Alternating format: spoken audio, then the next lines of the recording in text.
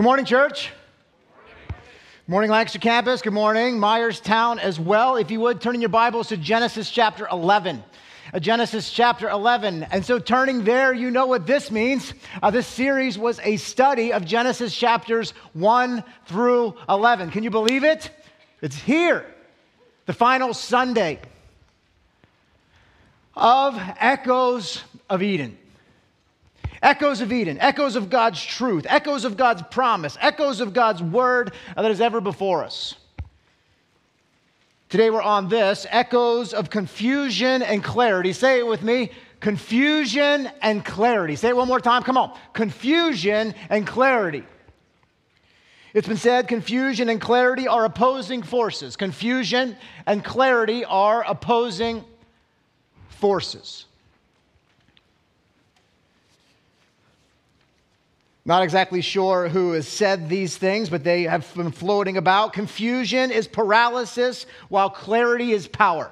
Come on, have you heard this? Clarity is power. Clarity is power. If you've been around the leadership world any length of time, this is preached everywhere. Clarity. You want to get something done, you need clarity. But what is confusion? Confusion is paralysis, while clarity is power. Confusion, what does it bring? It brings frustration, while clarity is what? Clarity ought to bring focus. Confusion brings paralysis. Anyone here hate to be confused? Come on, raise your hand if you hate to be confused. Like, this is the one thing, like, you want to get me. You want my kryptonite. You want to drop me to my knees. Like, that feeling of being confused, not being able to figure things out, looking around at others around you. Like, they seem to know what's going on. Like, what in the world am I missing? Like, what is my problem? Anybody been there? Anytime that happens to me, I go right back to the first grade, and all of these insecurities of the first grade start piling up upon me. Come on, y'all remember first grade? No? It's awful. First grade is awful. At least that's how I remember the first grade. I was confused all the time. Oftentimes, on the way to class, I would literally get lost from the bus to my classroom. More times than not, that poor principal standing at the door had to grab me by the forehead and kind of point me in the direction of the door where my classroom was. I remember being confused to the point of complete frustration all the time. Come on, have you been there? Have you had that like pit in your gut, tears in your eyes, like that angst of just being lost and not knowing what it is that's going on around you? This was my poor 5-year-old space cadet life. Like, well, glad to see you haven't grown out of it. Sweet. Literally, I was unable to focus. I'd get lost, like I said, going to class. I couldn't follow simple instructions from the chalkboard. Yes, we had chalk back then. I was so lost. If confusion, by the way, if confusion is the first step of knowledge, my only hope was this. If confusion was the first step towards knowledge, I was right on the cusp of genius. I remember being pulled out of class and undergoing a number of tests. You know the tests, the simple tests like dog, house, airplane. I remember thinking to myself, what is happening to me? Remember going another time being pulled out of class and getting the earphones put on the ears and the beep, beep. Remember that? Like, beep. I think it's this year, you know what I mean? I had the hearing test, I had all these things kind of come on over me. And then finally, it was actually right around Easter Sunday, where they thought my mom noticed something when I went towards my Easter basket, and she realized, what in the world? Can you not see that? You see, somewhere along the line, somebody thought, well, maybe we should check this poor kid's eyes. I'll never forget the moment when the world came into focus. I'll never forget the moment when they put these things upon my face, and all of a sudden, that which was creating chaos and calamity and paralysis in my life, this idea of, understand, if you've never been able to see before, you don't know that you're blind. I was seeing double and triple. Stigmatism had my eyes all out of shape, but this moment of empowerment that came upon me when confusion was turned and let loose and gave way to clarity. Come on, friends, clarity is power.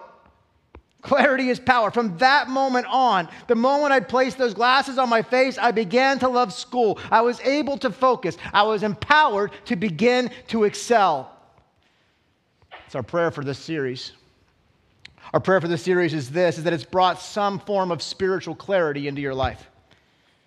That it's opened your eyes and it's enlightened you to see God's word with a greater focus. If you're anything like me, there have been some moments where I didn't even know I didn't see that. I didn't even know that. I didn't even know that I needed to see that. But now that I've seen it, I can't unsee it. And all of a sudden, the Bible and the world is beginning to take new shape and new light. Have you experienced that? Oh, it's my prayer.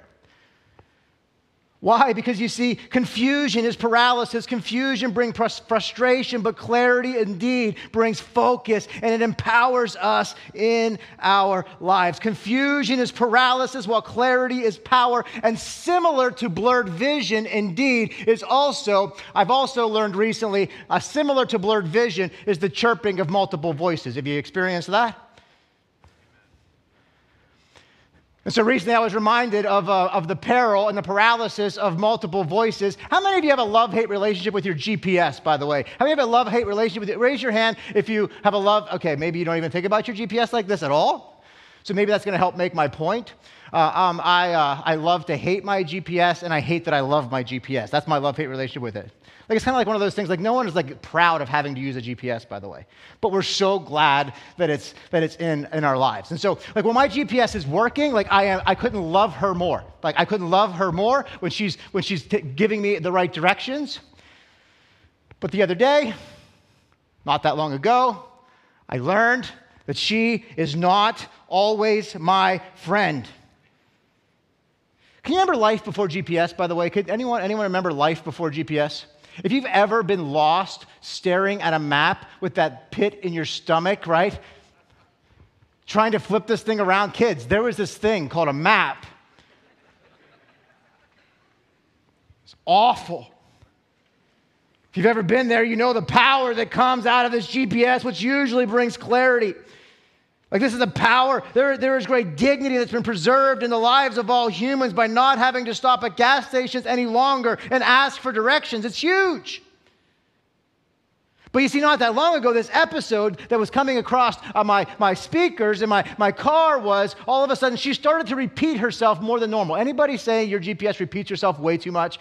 She talks way too much. I got it the first 5 times you told me to turn right in 5 feet, now 4 feet, now 3 feet, now. She was doing that even more than normal.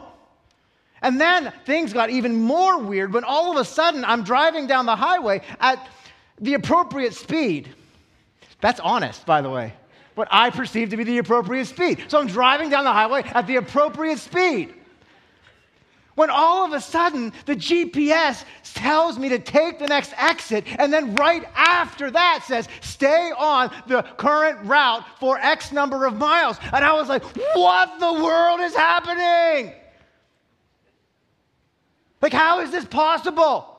There's a demon in my phone or something. That's a different sermon. That's not theologically accurate. It's an illustration. And I began to think to myself, what is, you talk about paralysis, you talk about confusion, you talk about a moment of shock. I looked at Robert what did you do? Well, of course, it was operator error. Of course, it was my fault. You see, what actually happened was I had 2 GPS apps open at the exact same time, going to the same destination, but I picked 2 different routes.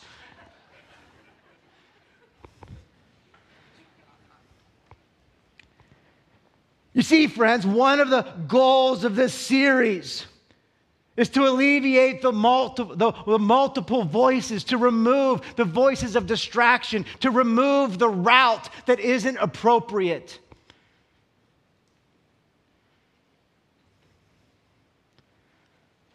to close the apps that are unhelpful in our lives, to turn off the voices of confusion and focus on God's word for the clarity that it brings. And we started this series by asking some very fundamental questions.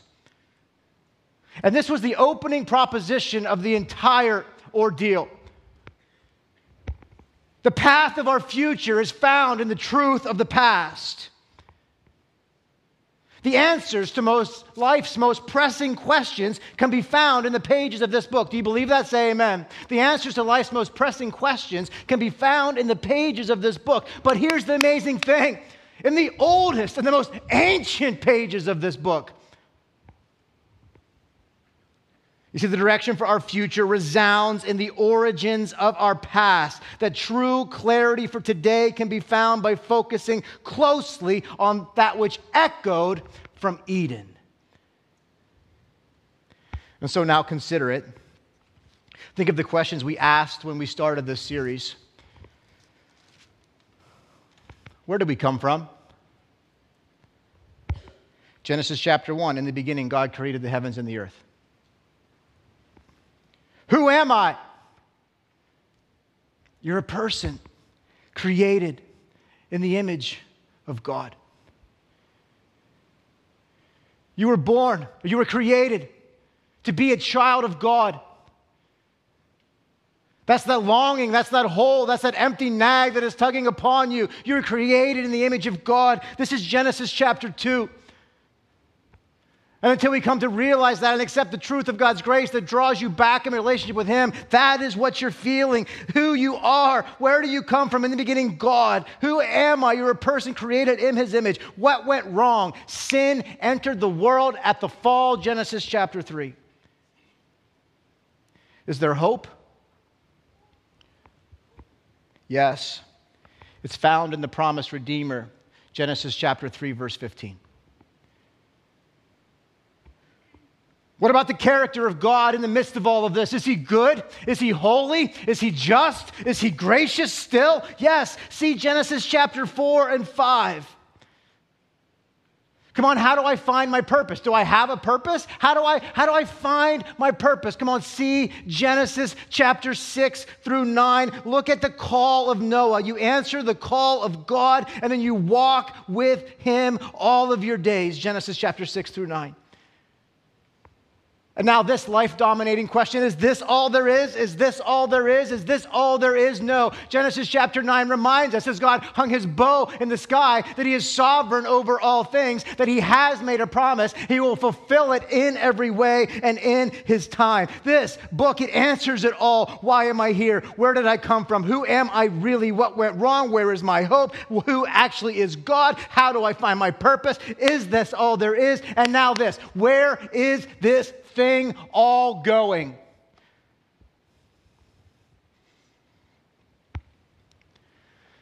We've learned, and nearly every text in these first 11 chapters has ended with that being answered. The Messiah will come. He will redeem the nations, Genesis chapter 10. He will crush the head of the serpent. He will remove all confusion and restore clarity upon the earth. This is chapter 11. And now we look forward to knowing this. One day, all things will be as they were meant to be in the beginning. It all echoes. Everything we see is an echo of this one truth. In the beginning, God created the heavens and the earth.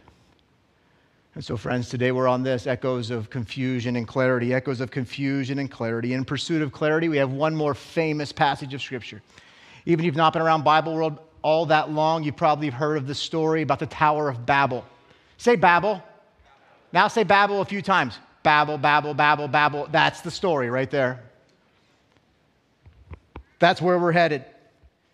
Out of the confusion of Babel, the Lord's going to bring clarity. You see, confusion echoes our need for God's clarity. Confusion echoes our need for God's clarity. Genesis chapter 11, verses 1 through 9. And now before we read the passage, what do we got to do? What do we got to do? What do you need? Say context. Because context is the power to unlocking the truth in any text. And so Kaz, who wrote Genesis? Say Moses. Moses wrote Genesis. Moses wrote Genesis to whom? To whom? To whom, Ross Garrett? Who does? Just say the people of Israel. The people of Israel. And so, Myerstown, I'm looking at you now. You can answer out loud up there. What is the context? What are the God's people doing? They're wandering in the wilderness. Say wandering in the wilderness. Pastor Nate, check them. God's people are wandering in the wilderness after coming out of the Exodus. They've been in 420 years of Egyptian captivity. The plagues, God's sovereign power has fallen upon. They've been released from that slavery and oppression. They've come through the parting of the Red Sea. They watched their enemies and adversaries get swallowed up in the flood. They've now wandered in the wilderness all this time. Quail, manna, the whole thing. Moses has gone up to the Mount of Sinai and he's come back down with the law. And now they're standing on the cusp of the promised land. You've heard this every single week, but it's crucial to our understanding. They're standing at the cusp of the promised land. Moses knowing he's not going to go in, but the next generation is going to have to go in. Led by the mighty commander Joshua, they will go in, they will take the land, but he's not going in. So guess what he's doing? He is writing the Pentateuch under the power of the Holy Spirit. He's orienting them in God's truth so it is preserved and it's never lost. It'll be in God's canon for all of eternity for God's people to read. He's orienting them. When he is gone, they will have God's truth to trust in. And what is he helping them understand? The same God who created the heavens and the earth created the promised land. The same God who placed Adam and Eve in that promised land is going to deliver you there as well. The same God who extended grace to Adam and Eve will extend it to us. The same God who banished Cain will banish the adversaries of Israel out of that land. The same God who showed grace to Adam and Eve through the line of Seth and blessing his name is still blessing the line of the Messiah.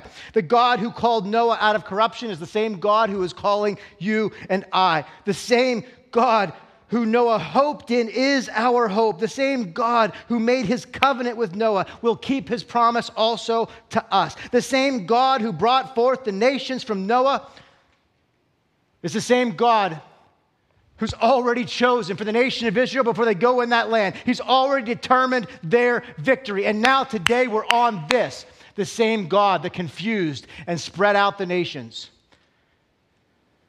has chosen the one that's about to go in the land to reach all the people who have been dispersed. Do you see it? And it's all unfolding right before our eyes. It's all unfolding even unto this day. For our future finds its sustenance in the echoes of the past. Genesis chapter 11. How did the earth get this way? Why are we all spread out? Why do we all have different languages? Now, the whole earth had one language and the same words. And as people migrated from the east, they found a plain in the land of Shinar and settled there. And they said to one another, "Come, let us make bricks and burn them thoroughly." And they had brick for stone and bitumen for mortar. Now, verse 4. And they said, "Come, let us build ourselves a city and a tower with its top in the heavens. And let us make a name for ourselves, lest we be dispersed over the face of the whole earth." And the Lord came down to see the city and the tower which the children of man had built. And God said, Behold, they are one people, and they all have one language. And this is only the beginning of what they will do. And nothing that they have purposed to do will now be impossible for them. So God says, Come, let us go down and confuse their language so that they may not understand one another's speech. And so the Lord dispersed them from there over the face of the whole earth, and they left off building the city. Therefore its name was called Babel, because there the Lord confused the language of all the earth. And from there the Lord dispersed them over the face of the whole earth. Echoes Echoes of confusion and clarity. Confusion echoes our need for God's clarity. Out of confusion now, God clarifies our need for Him. He clarifies our need for Him, and He clarifies our need to do and to take 3 actions. Here's the first one. What does Babel teach us? What does it echo into our hearts today? This, the peril of sin. Friends, we need to realize the peril of pride and sin. We need to realize the peril of pride and sin. Look at the text, verse 1. Now the whole earth had one language. The whole earth had one language and the same words. The whole earth had one language and the same words. And at first glance, you could just run right by this. You're like, oh, okay, so the earth had one language and many words. But if you've been following along in our series, you see any issue with this? Anyone? See last week's message? Didn't we just study last week that out of the name of Noah would come all the nations? And haven't we already in the text seen where all of those nations have dispersed? Didn't we see the line of Shem and the line of Japheth and the line of Ham? And aren't they already in their places? Do you remember? Do you remember this? Remember how they were dispersed? Remember? Come on. Verse 5 of chapter 10, it says this. Verse 5 of chapter 10, look what it says. And from the coastland the people spread into their lands, each with his own language. What? Each with their own clan, each by their own nations. How did the people spread out? How did they gather? By their lands, by their language, by their clans, by their nations. Look at verse 20. Verse 20. These are the sons of Ham, by their clans, by their languages, by their what? By their language. This is chapter 10. This is already, what is happening? By their lands and by their nations. Now verse 31. Come on, folks, we've got to be students of the Bible. What is happening here? These are the sons of Shem, by their clans, by their languages, by their lands, and by their nations. Do we all see it? Chapter 11, verse 1 now says this. Now the whole earth had one language and the same words. Chapter 10, here you go. Oh, wait, just kidding.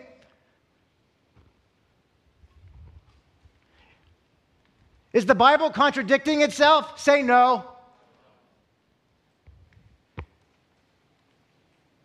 Is the Bible in chronological order in this respect? Say no. Uh-oh. Is that a problem? Say nope. Is that a problem? No, say it again, because that's fun. Is that a problem? Nope. It's not. It's the same thing we've already seen Moses do in Genesis chapters 1 and 2.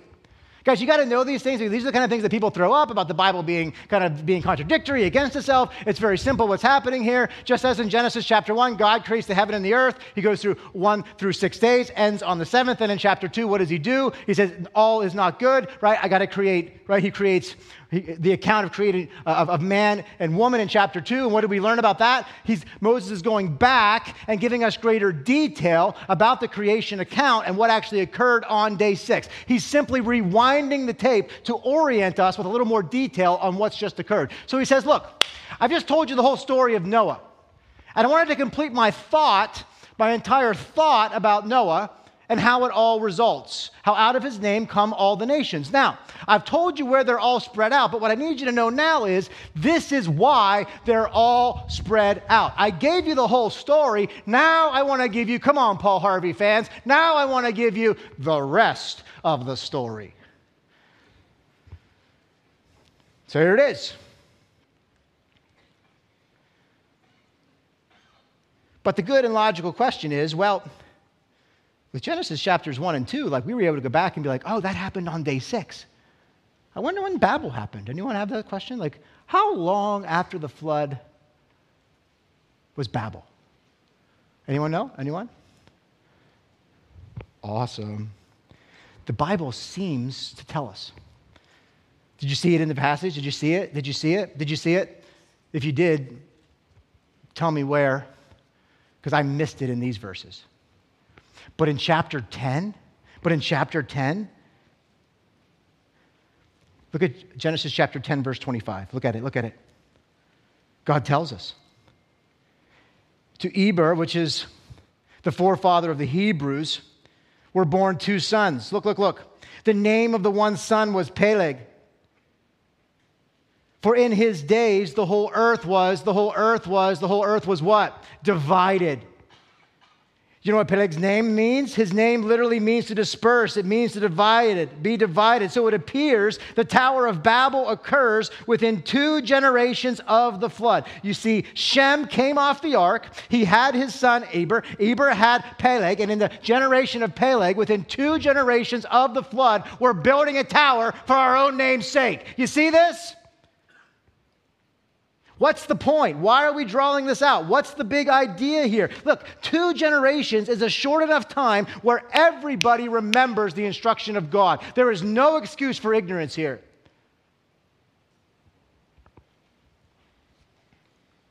Anybody remember God's instruction when they got off the boat? Say it wasn't a boat. It's not a boat, it's an ark. Do you remember God's instruction when they came off of the ark? Genesis chapter 9, verse 1. See it for yourself. God spares Noah. God spares his sons. God spares the wives. God spares. God extends grace. He brings them to the waters of judgment out on the other side. Noah gives an offering of worship unto the Lord, and they would have all been gathered round, and they would have all heard what God said. God blessed Noah, listen, and he blessed his sons. And he said to them, be fruitful and multiply, now this, and fill the earth. Fill the earth. Fill the earth, all right? So if imagine you're all gathered out in the lobby. It's prior to service now, and you and Lisa or Jared now comes over the announcements, and they say, okay, friends, when you come in to the worship center, I want you to fill it. I want you to fill the worship center. And if you all come and gather in this center section, would you have done what you were instructed to do? Say no. That's what's happening here. You see, they were to honor the Lord by spreading out and filling the earth. That's what God asked them to do. But look at verse 2. And as the people migrated from the east, they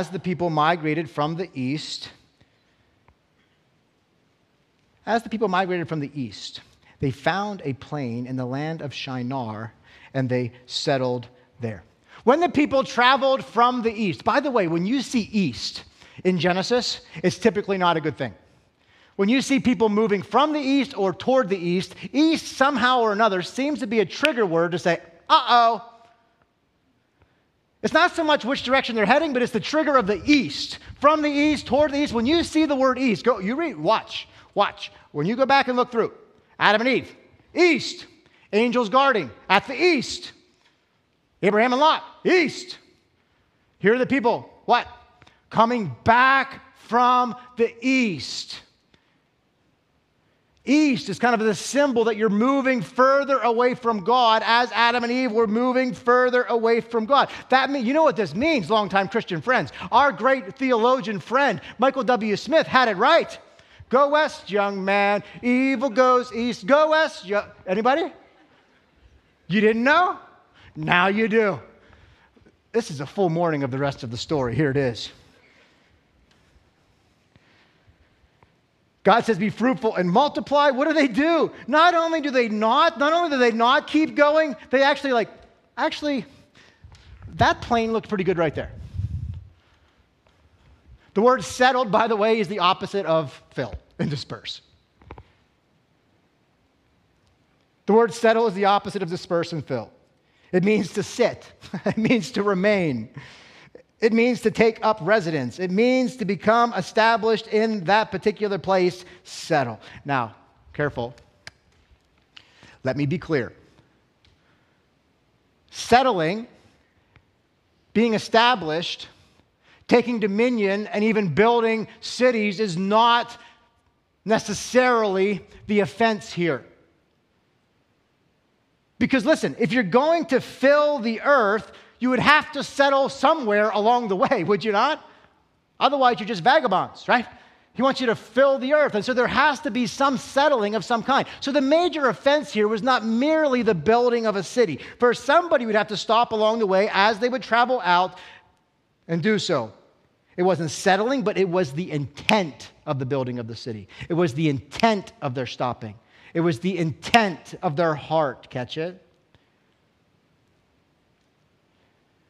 It's the intent of their heart that makes it abundantly clear that this was a complete act of rebellion against the Lord. Look at verses 3 and 4 so we can unpack this. Look, so they found this plain in the land of Shinar, and they come to settle there. And they said to one another, come on, come let us. That sounds familiar, doesn't it? Come let us. Have you heard somebody else use the phrase, come let us? Let us go make man in our image. Come, let us build ourselves a city and a tower with its top in the heavens. Now come on, let us make a name for ourselves, lest we be dispersed over the face of the whole earth. You see it? Multiple times, what do they say? Come, let us, come, let us, come, let us. Come on, come let us build a city. Come on, let us build a tower. Come on, come let us make a name for ourselves. Come on, come let us do this thing so that we are not dispersed. We hear what?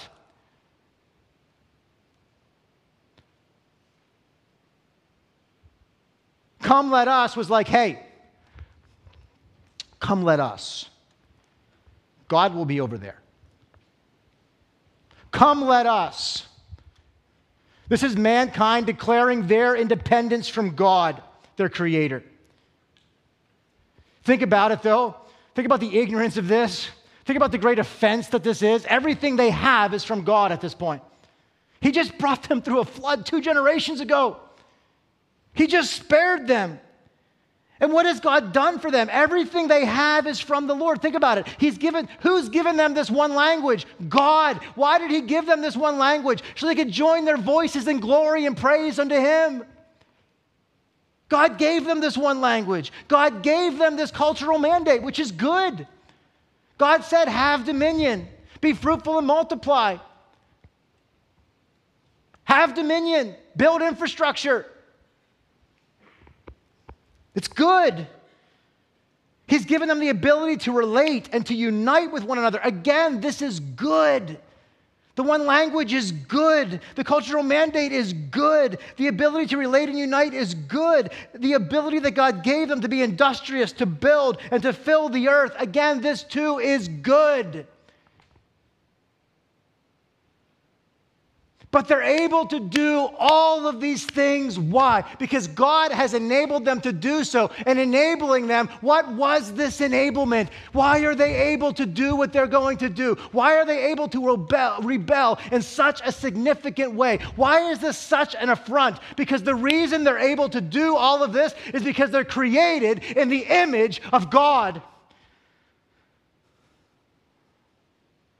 What's the affront? The people are actually leveraging God's image.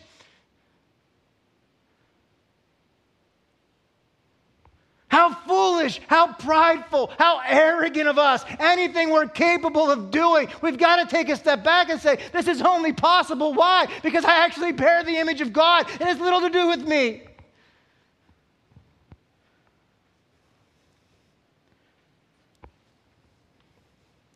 All of these gifts were given to them. Why? Why were they created in the image of God? That they would be able to glorify God, that they would be able to relate with God, that they would have fellowship with God and communion with God. He invited them into the divine fellowship on that 6th day, and then they had this holy worship service on day 7, and now what is man doing?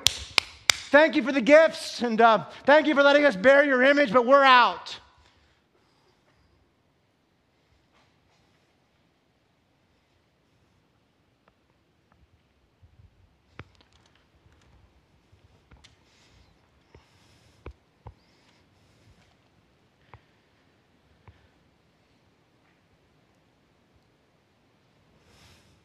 That which was entrusted to them to bring glory to the Lord. They've now seen how powerful it is and how good it feels to bring glory to themselves. The Babel enterprise is alive and well. The Babel enterprise is ever before us. The enterprise of Babel, what is it about? It's about human independence and self-sufficiency apart from God. Sound familiar? What are they doing? What are they doing at Babel? They're doing exactly what Adam and Eve did in Genesis chapter 3. What are they doing? They're exercising wisdom and desiring autonomy and power apart from God. This is the exact same thing that Adam and Eve did at the fall. And if you've ever wondered to yourself, what would I do if I was there? What is this? This is all mankind making the same choice as Adam and Eve, all together, collectively, in one voice. We're done. You see the offense now? You're like, it's a tower. Like, what's the big deal? It's not just a tower.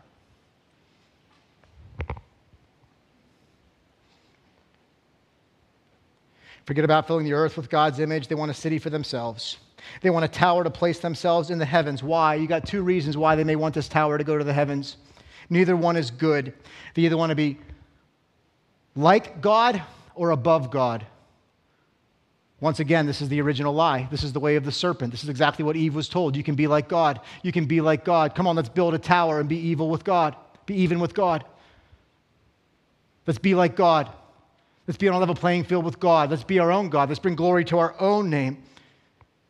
They want to make a name for themselves. In other words, they were building this as a memorial to their own glory. Wow. I'm pretty sure we can make our own applications all the way through this. They were doing all of this in direct opposition to God and as an opportunity for themselves. Look what it says. Lest we be scattered. Lest we be scattered. Let's do all this. Let's build a tower. Let's make a name for ourselves. Let's show God that we're equal with Him. Lest we be scattered across the earth like He says He wants us to be. Let us show Him that we're... Are you starting to see the depth of the offense?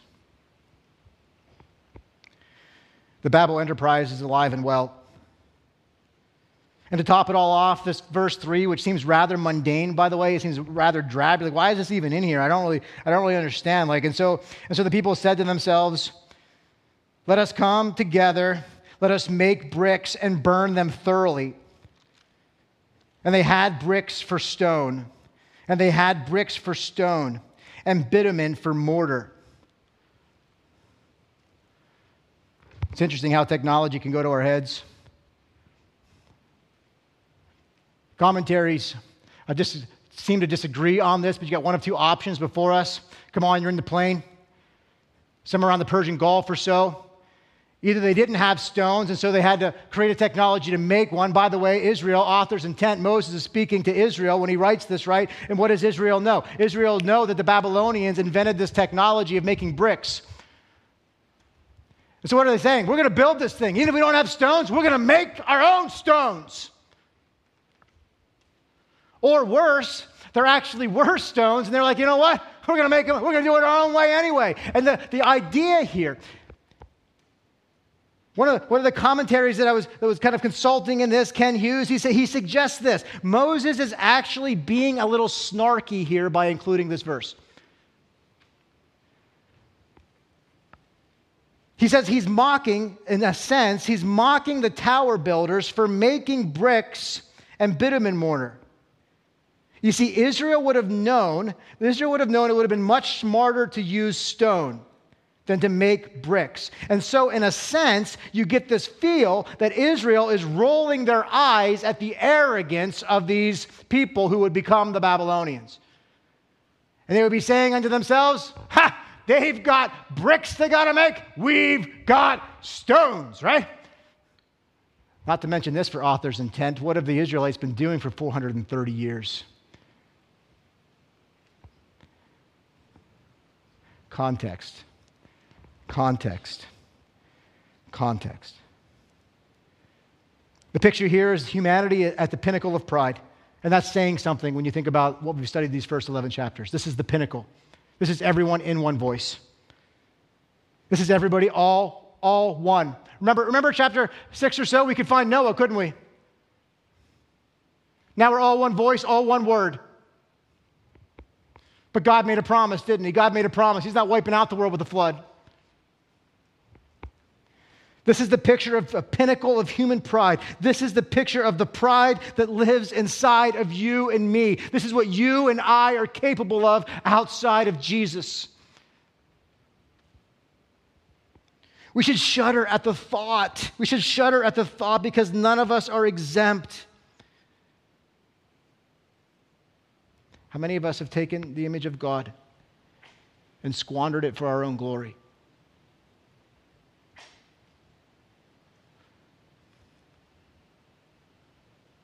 How many of us, like Narcissi, just love to stare in the mirror?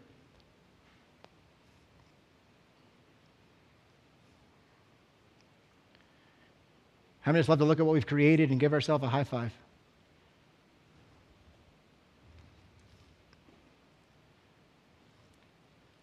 You're beautiful. You're handsome. You're talented. You're skilled. You're strong. You're intelligent. You're smart. And doggone it, people like you. But it's because you were created in the image of God. All the things I just said are true. But they're true because you were created in the image of God. And so when you look at your spouse and see how beautiful you are, you say, thank God. Thank you, God. When you complete something, you say, thank you, Lord. When you come to understanding and the confusion is released, what do we say? By God's grace. Lest we be like the rest of all of creation and not have the privilege to experience these things. What is this thing called love? You're created in the image of God. Do you really want to go your own way with all this?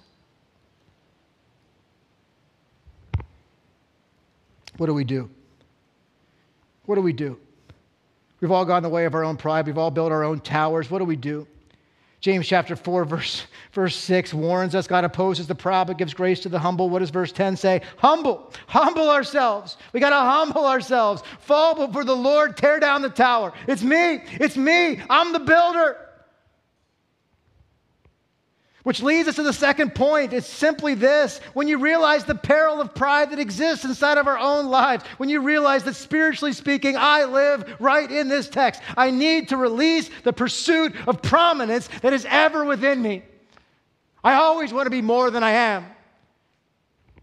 I always want to glory in my own self. You see, pride and prominence is driven by three motivations in this text. Take them to the bank. Three motivations drive these people here at Babel, and they drive you and I today. The desire for freedom drives our pride. Let us. The declaring of independence and complete autonomy from God is ever within us. Fame, prestige, renown, and glory for our own name. It seems like I'm not all up in my own name. Yes, but we do want to be right.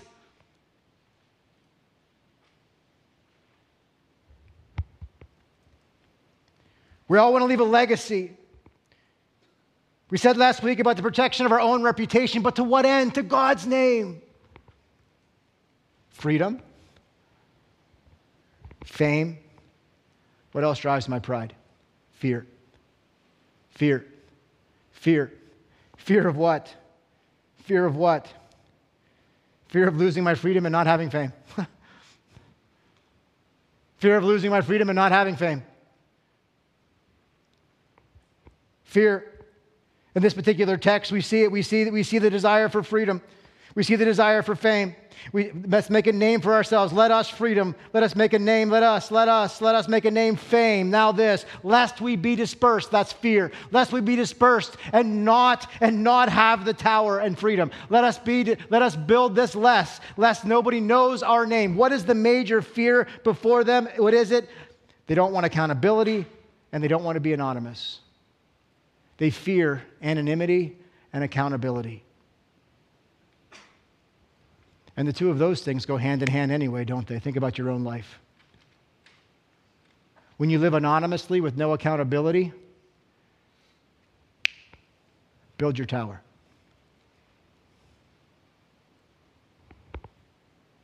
How foolish. Like seriously, how foolish are these folks?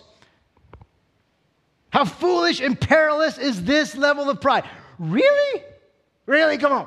Really, we're going to build a city in God's world that he created without him. Like, you don't think he's going to notice? Come on, really? Are we really going to build a tower that reaches all the way to the heavens? Do we really think in our minds that somehow this physical spectacle is somehow an image or a declaration that there is no God or that we're on an equal playing field with God or that somehow we're now above God or somehow like God is dead?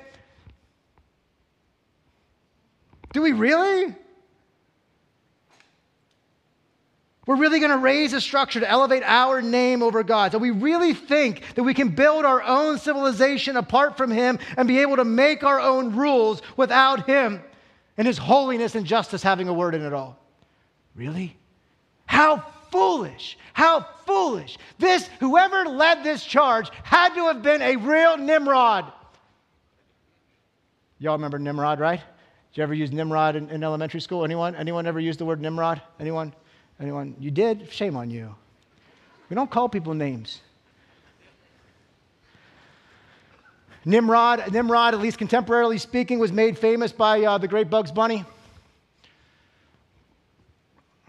Elmer Fudd, the great hunter, who would chase after him, and usually just as he outsmarted Elmer, remember what he said?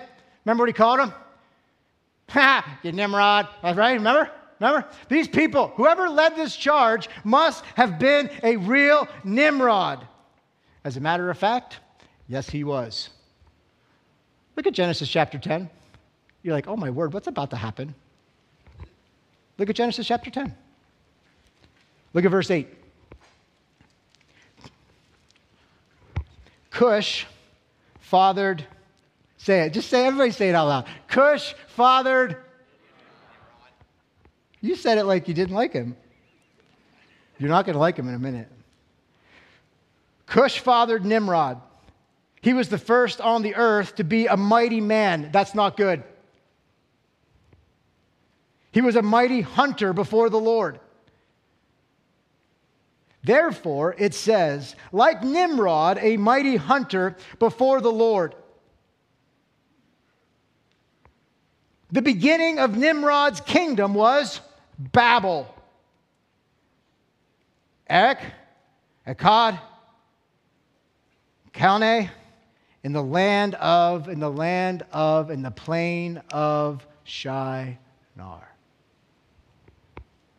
Come on, friends. The idea of making a name for yourself, the idea of mighty men, what does it harken back to? It harkens back to Genesis chapter 5 and 6. It harkens back to the mighty men of renown, the evil men of renown, that horrible society, that horrible civilization that brought complete darkness just prior to the flood. That's Nimrod. Guess whose line he's coming out of, by the way? Come on. Guess whose line? Anybody? Ham. This is the carrying out of the curse. What's happening is exactly what Noah said was going to happen, and here it is. Friends, God's word is just awesome. And see, what do we know? The spirit of Nimrod in the pursuit of Babel is alive and well. The peril of pride is ever before us. We continue to build towers unto ourselves, and what is yours? That's the question today. What's your tower?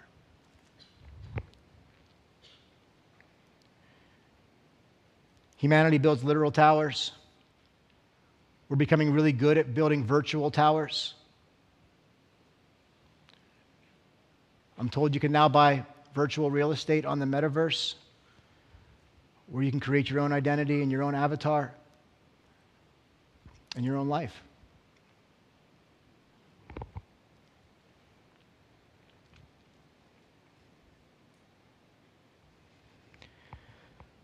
Social towers, political towers, towers of fame.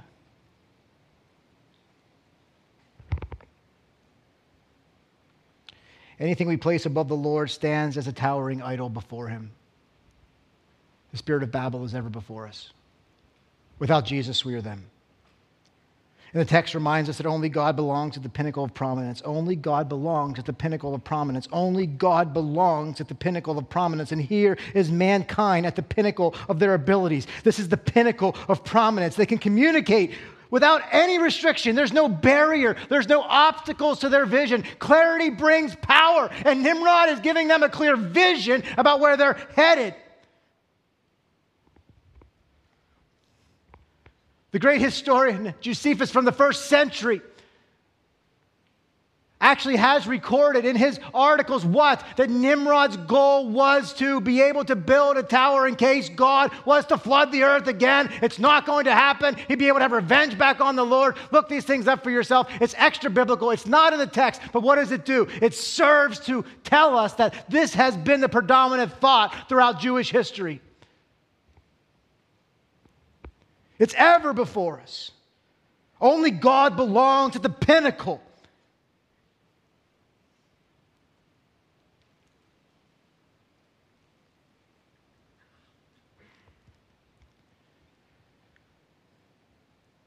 There's no barrier, there's no obstacle, there's no holding back their creativity. They've built a city, they've applied their full effort to building this tower, and what happens next is meant to make us laugh and cry at the same time.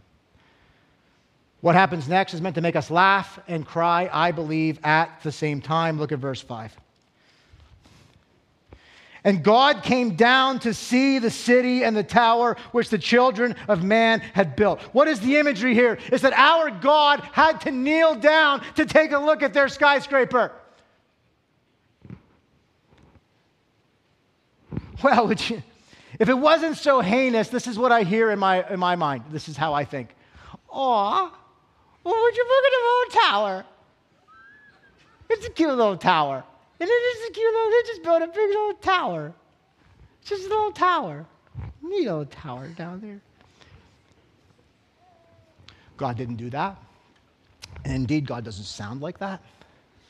Because I don't believe in that moment that God was smiling or laughing at all. It's egregious what is before us.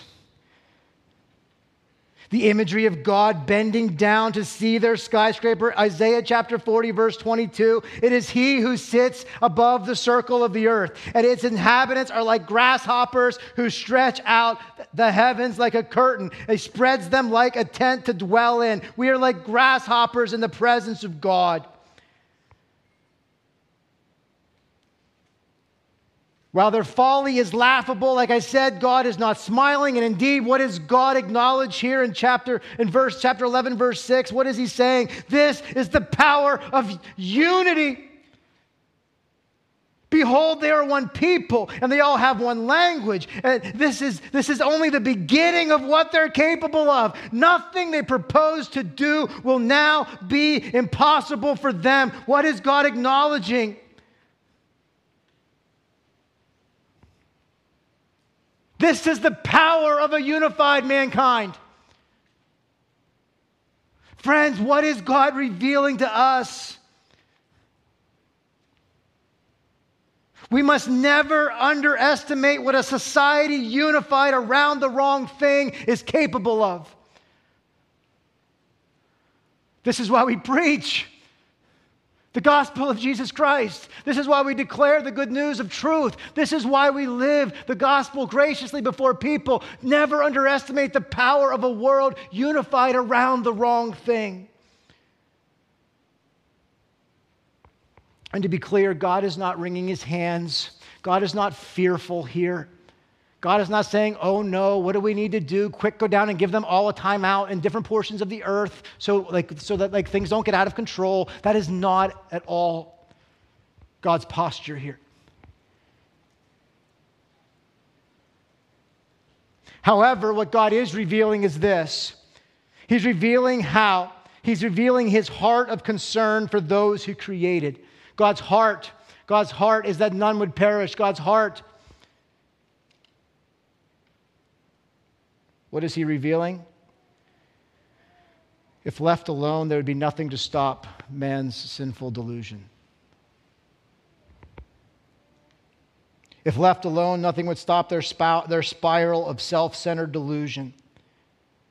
And unfortunately, the world has witnessed over and over and over again, friends, the peril and the calamity of a unified people around the wrong thing.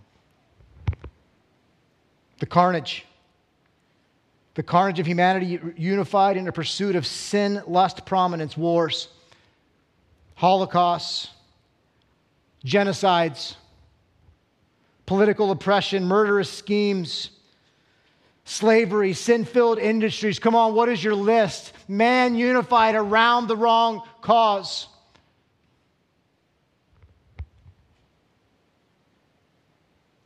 Even now, as we sit here internally and instinctively, we can all feel this pursuit of unified prominence that is ever before us as a people. It lives well and alive within us. Even now, the world moves closer and closer and closer together as barriers of connectivity and communication. Those barriers are continuing to fall.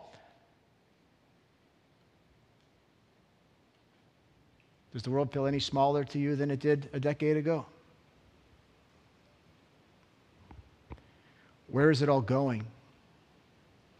It echoes. It echoes. The answer echoes from Eden.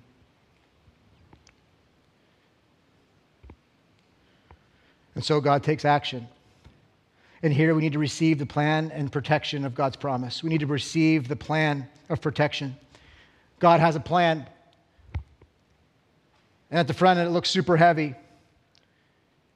But he acts swiftly. Come, let us. Sound familiar? Come, let us. Verse 7. Look at verse 7. Come, let us. That's the one who should say, come, let us. That's the one who has the authority to act unilaterally with full power. Come, let us, God says unto himself. The Trinitarian God, the God who created all things. Let us make man in our image. Come on, let us make man in our image. Come on, let us now.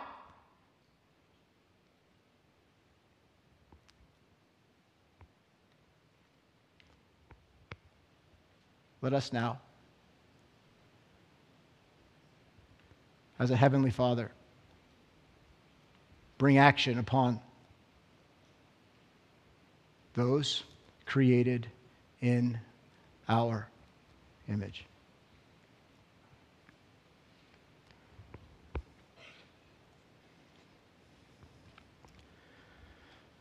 Come, let us go down, and there confuse their language.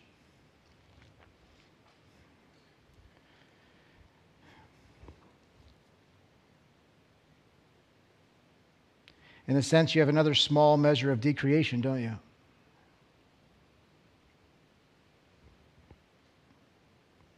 So that they may not understand one another's speech. And so then the Lord did for them what he had told them to do to begin with, disperse them from all over the face of the earth. And so then what did they need to do? They had to stop off. They had to let off building the city. Friends, notice, because of their pride, all the things they feared had now become a reality. Note this, when you act in sin in response to your pride, the very thing that's motivating you will ultimately become your reality. Check it. Look back in your life and see how many times that's been true. When pride's your motivation and that's what's driving you, ultimately the very thing that you're running from or striving towards, that thing you're seeking to avoid, ultimately becomes us. Their language is now confused, so their cultural pursuit is gone. They're now dispersed, and so their one great city is no more. There will be no great name. Their tower was left undone. Why? Because of the swiftness of God's powerful action. He has the authority to act because he is the creator. They're created in his image. God has to act. And every ounce of God's action in this text is a measure of grace. For where would they be without God's acting here? For there's no evil that they would not pursue here forward. Let us act. Come on, friends, this is grace by God. How many times has God moved you out of a situation? How many times has God stopped you in your tracks? Scrambled your correspondence, so to speak. How many times has God rescued you from yourself, cut off a conversation, moved you away from a relationship, took you out of that particular scenario? How many times has God acted in this way? And when it occurs, it feels harsh, it feels abrupt, but you have to ask yourself, Lord, what are you doing? What do you have for me in this? How many times has God kept us from finishing the building of idols in our lives? Praise God that He has.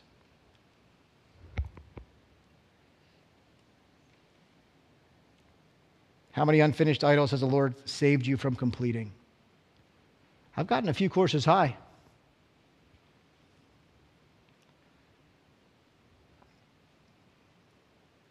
Courses? Yeah, right.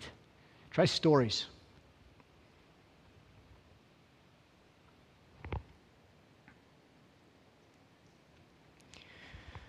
Well, the people wanted to make a name for themselves. They got a name all right. Babel. Babel.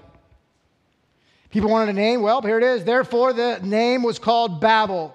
Why? Because there the Lord confused the language of all the earth. And from there the Lord dispersed them over the face of all the earth. Come on, friends. Babel, Babel, Babel. When you hear the name Babel, what do you think of? Babel. Babel, Babel, Babel, Babel, Babel. You're a babbler. He's just babbling on. Oh, they got a name all right. But there's great evidence historically that Babel in that time meant gateway to God. Guess what it means now? Confusion. Meaningless babble. But out of the confusion, God brings clarity. Out of the confusion, God brings clarity. For here, God's redemptive plan is still unfolding. Every foolish act of man, God, that what is meant for evil, God uses for good. Every act of evil, God even purposes it for good. And so even here, God's plan is unfolding. Every foolish step of man is purposed by God to faithfully fulfill His promise. From here, the God who dispersed the nations because, check this, the God who dispersed the nations because they wanted to make a great name for Himself, you know what happens next in the text? There's a genealogy. You know why these Toledotes are here? You know why these genealogies are here? They're tracing the line of the Messiah.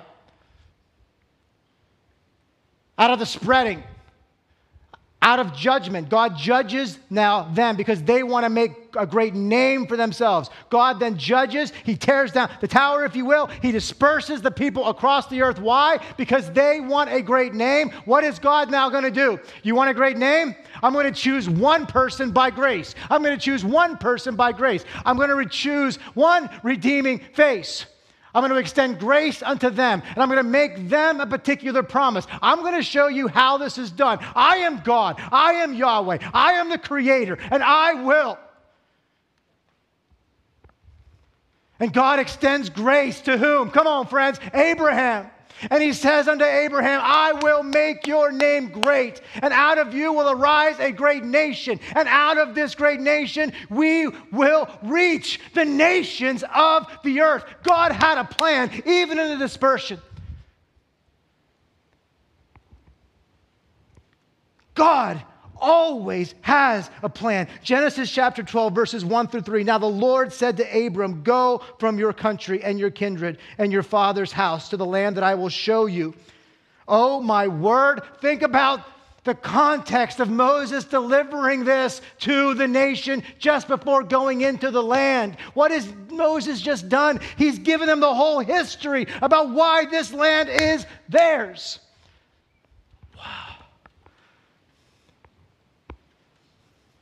And how and why they can trust their God to keep His promise. And so the Lord said to Abram, go from your country and your kindred and your father's house to the land that I will show you, and I will make you a great nation. And I will bless you and make your name great so that you will be a blessing. I will bless those who bless you. And to him who dishonors you, I will curse you. And in you, check this, and in you, all the families of the earth, all the nations of the earth shall be blessed. God had a plan of grace before He ever dispersed the people. God had a plan of grace for you before He ever created the heavens and the earth. That's Ephesians chapter 1. God always has His plan. As for Babel, they too would be used by God. As for the people of Babel, they too will be used by God. They would grow into an empire and oppose God's people. As a means of discipline and chastening, even unto his own people, the Babylonians one day would take God's people captive for 70 years as a means of reproof and correction. The prophet Daniel would write about the demise of the Babylonians even during that 70 years of captivity.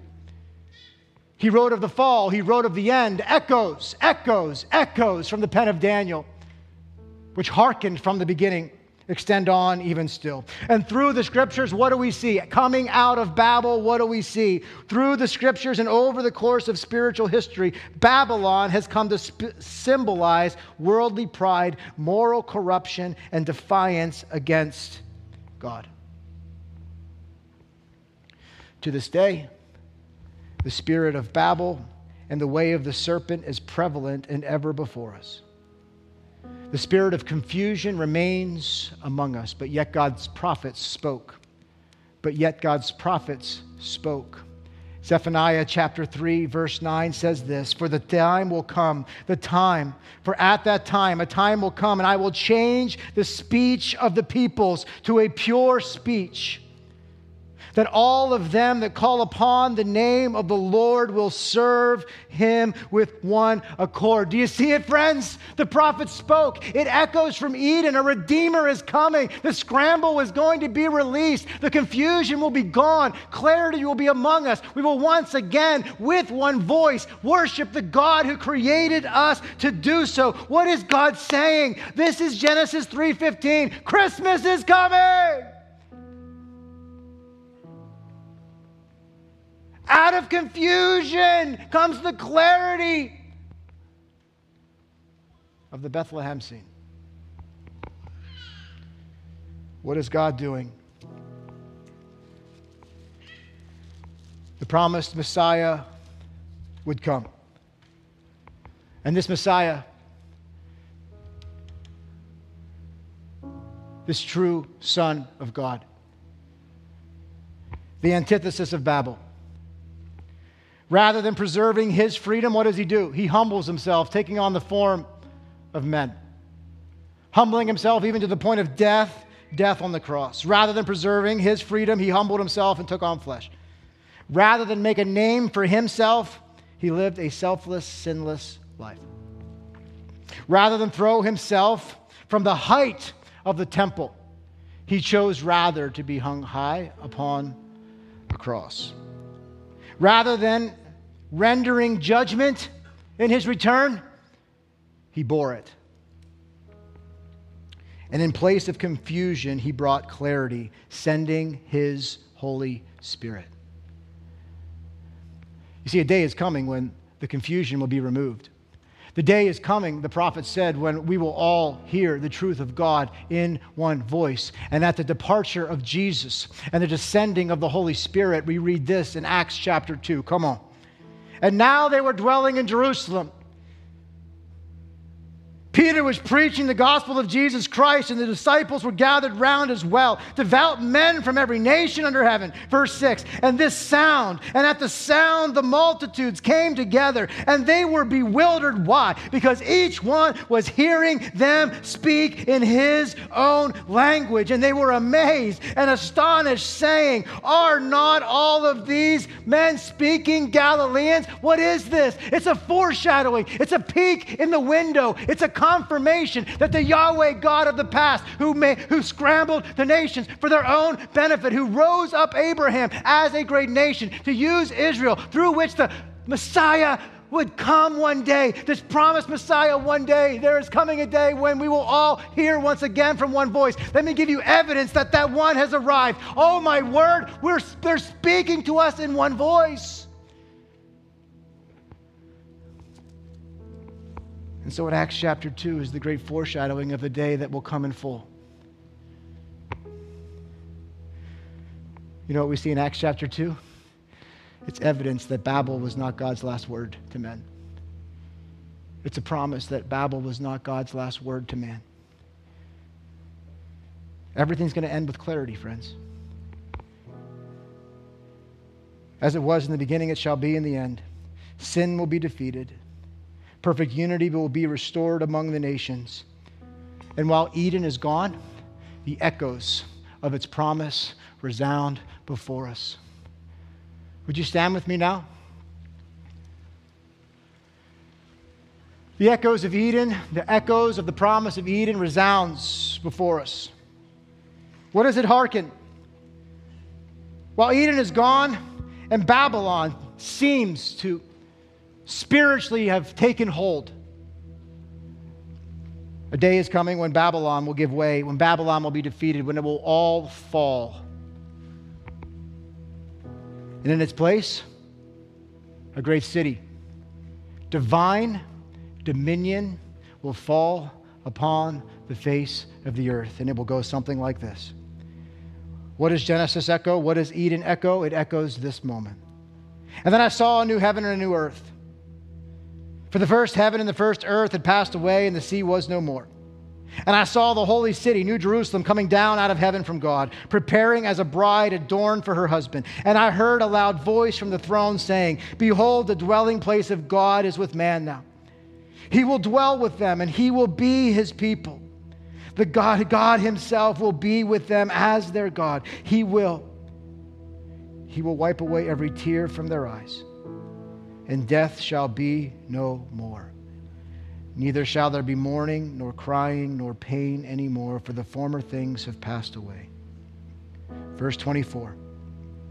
And from the city, and by its light, will the nations walk, and the kings of the earth will bring their glory into it, and its gates will never be shut by day, and there will be no night there.